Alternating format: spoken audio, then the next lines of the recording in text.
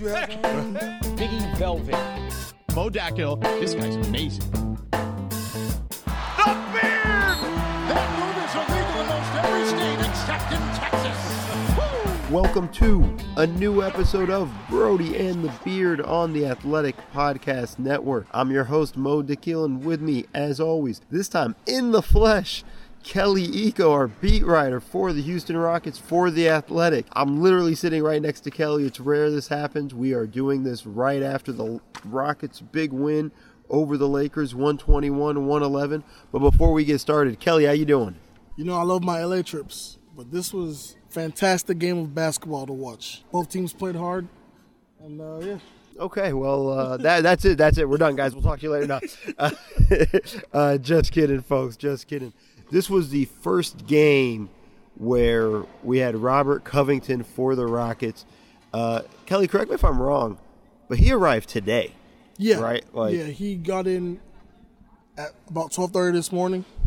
He had like 4 hours to pack. After the trade went down, he had to get to Houston, do his tests. Took the last flight out of Houston to Los Angeles. Didn't have that much time. Kind of had to go through a crash course with the Rockets coaches on schemes and stuff like that. And then, voila, he had to just get in the game and kind of figure things out on the fly. But as you can see, it kind of worked out for him tonight. Yeah, and you know, the big thing, too, we're going to get into the details of tonight's game, but we should probably talk a little bit about the trade that brought him in. Yeah.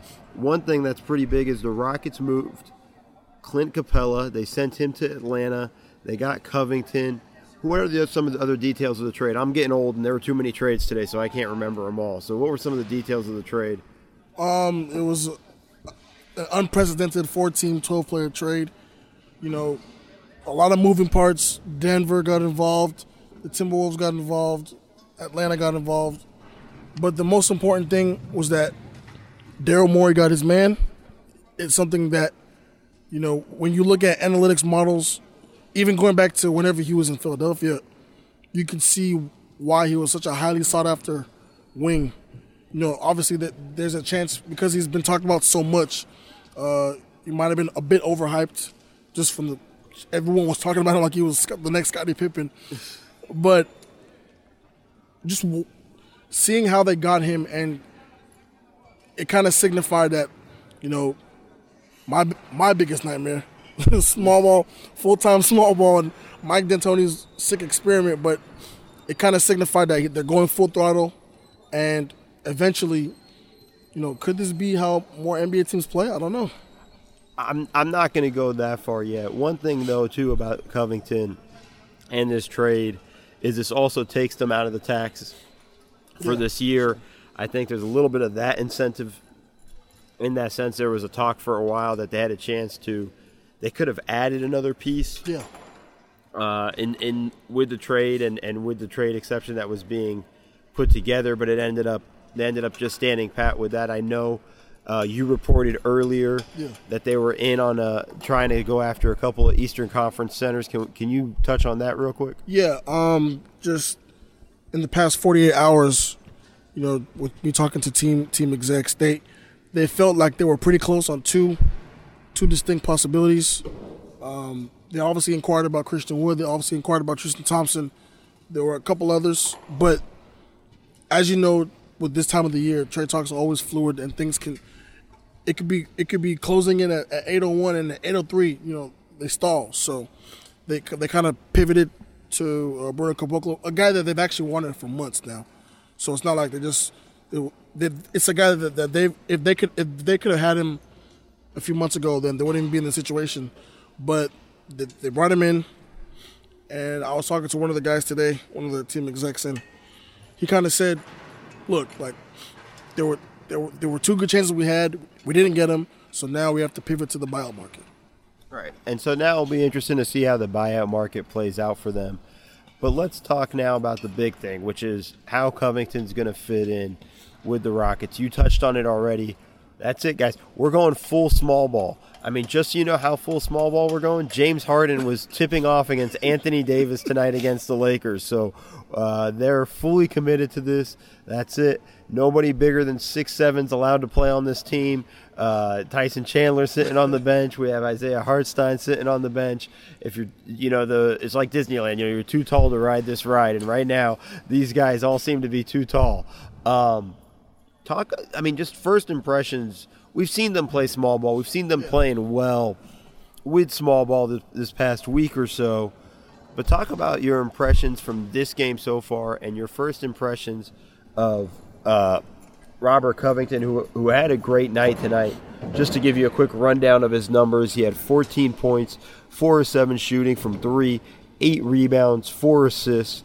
I mean, overall, it was just phenomenal. 2 steals and 2 blocks. Just great all around. Talk about that from what you saw. What's your impression so far? I think that Covington, in a lot of ways, he's exactly what they needed. In a perfect world, obviously, you wouldn't have to give up Clint to get that kind of piece on your team, given they haven't had it since Ariza left in 2017. But just his length, being a defensive playmaker, being in the right spot at the right time, seeing plays ahead, 2-3 plays ahead, stealing post passes, defending from Avery Bradley to Anthony Davis, in between LeBron, hitting timely threes. I think you can see why the Rockets wanted him so badly. Now, the small ball, obviously there will be times where it looks really bad when JaVale McGee is turning and laying up the ball. Dwight Howard is acting like there's no there. LeBron and AD are throwing alley-oops to each other. That will be a regular occurrence as the season goes on, because obviously with you being so undersized, it's just a natural thing. If someone's bigger than you, they're going to finish over you. Like, I don't care how good of a post defender you are. If somebody's bigger than you, they're going to finish the ball over you. But with that being said, the Rockets coaches told me that their new onus is forcing turnovers. If you looked at their 4-game win streak, I think they're a plus 45 in turnovers, something like that. And the 2 keys to the game for them and going forward in small ball, Mike D'Antoni has preached this. It doesn't matter how many more rebounds they have. Mind you, they only lost the battle by 1 today. Yeah. But he only cares about second chance points and giving up points in transition. And if you can control those 2 parts of the game and also hit your shots and force turnovers, then small ball can work. But I wouldn't draw too many conclusions from this game because it's 1 game. Who knows how it'll look in the future. But Covington played great and the Rockets played hard. Right, and, I think from what I saw from Covington, it was, we talked about it at halftime. I said, this is Covington. This is the type of stuff he does, and this is why he was so valuable. And at the contract he has, it's a great asset to have on that team. So it's pretty awesome. The size thing is really what threw everybody off. And before we get talking so much about small ball, we also got to talk about the game Westbrook had. Freaking phenomenal tonight. 41 points. 8 rebounds, 5 assists. Did have 8 turnovers, which is kind of crazy. It's also kind of Westbrook. But it's Westbrook, exactly. And 17 of 28 from the field. Only shot 2 threes, which is, again, continuing that trend of him just not shooting a lot of threes and really attacking the rim. I thought he was great. I thought he did a good job pushing in transition. The Rockets outscored the Lakers 26-18 in transition. They were out and running. Like, this was a pretty impressive game, and I felt like a lot of it stemmed from Westbrook really attacking every time the Lakers doubled Harden. And look, with this whole movement to small ball full-time, if you really think about it, it's really because the Rockets have preached for months they want to play to Russ's strengths. And his strength is attacking in transition, attacking in open space, and he needs space to operate. If they felt like Capella was getting in the way, you could see why they would want to move away from that. Now, with that being said, the biggest thing for me in this game is if you look at the shot-taking discrepancy between Russ and the next highest guy. He took 26 shots. The next guy took, maybe 10? 10.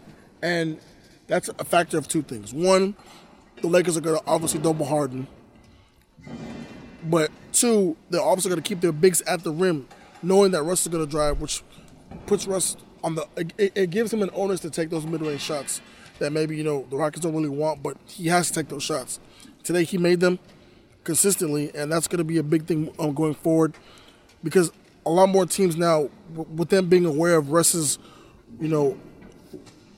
ability to get to the paint, they're going to want to keep more bigs hold them back in pick-and-roll situations or just in general. So can Russ continue to hit those shots consistently over the next couple of games? We'll see.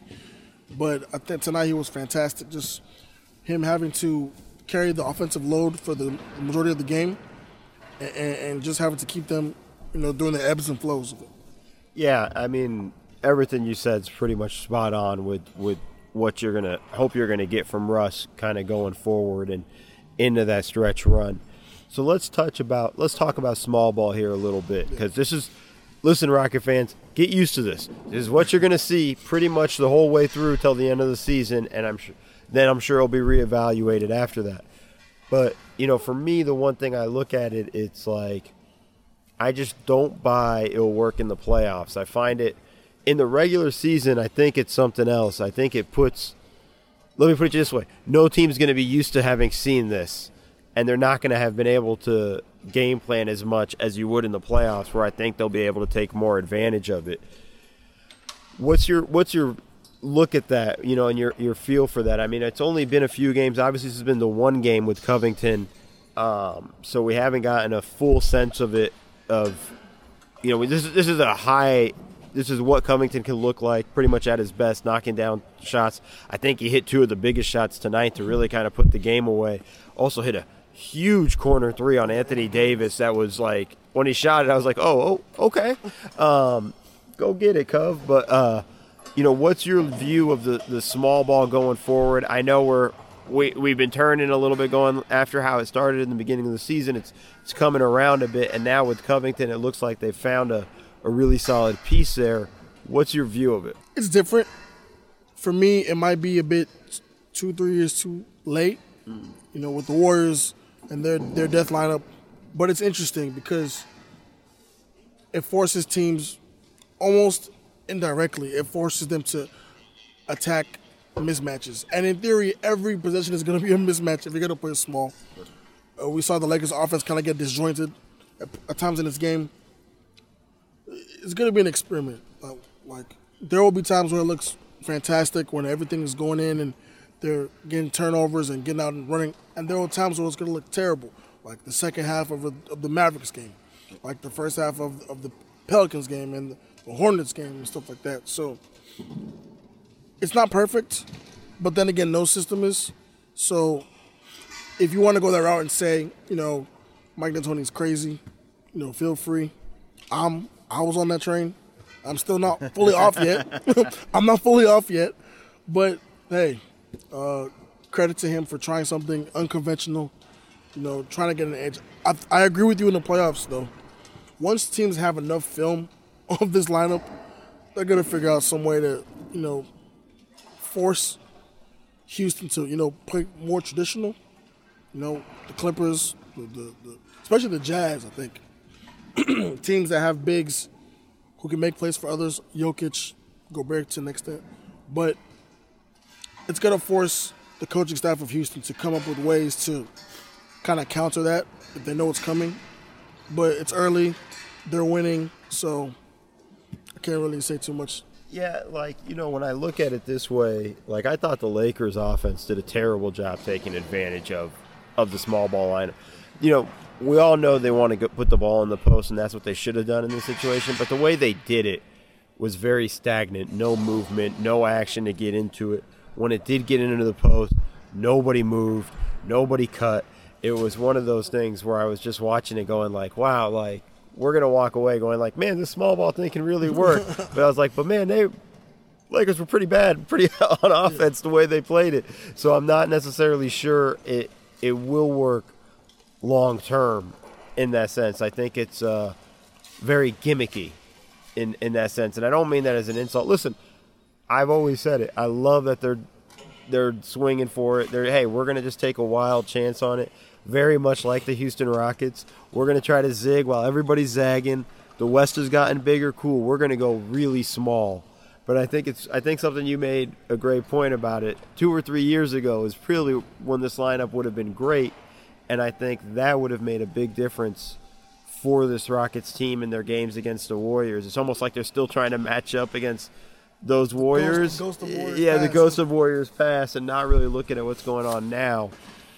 And I think come playoff time, it's going to be a question of, ideals and ideology, and can they force their will onto other teams. Like if they play the Jazz, Rudy's going to have to guard in space and guard one of these guys, and that's going to be really difficult. But also, these guys are going to have to guard Rudy, and it's not necessarily in the post, but it's the offensive rebounds that he can get and the putbacks. You said Coach D'Antoni is going to pay attention to transition baskets and second chance points.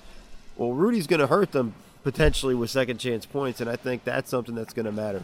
The other thing I do want to point out, they did a great job rebounding tonight, and that's key. And you touched on it. They only lost the battle by 1, but they got 8 rebounds from Russ, 7 rebounds from Harden, 6 from Tucker, 8 from Covington off the bench. Like, they're going to need those kinds of efforts because that's what they're going to lose with Capella. Capella was a double-double guy consistently, and he had some big games against big guys.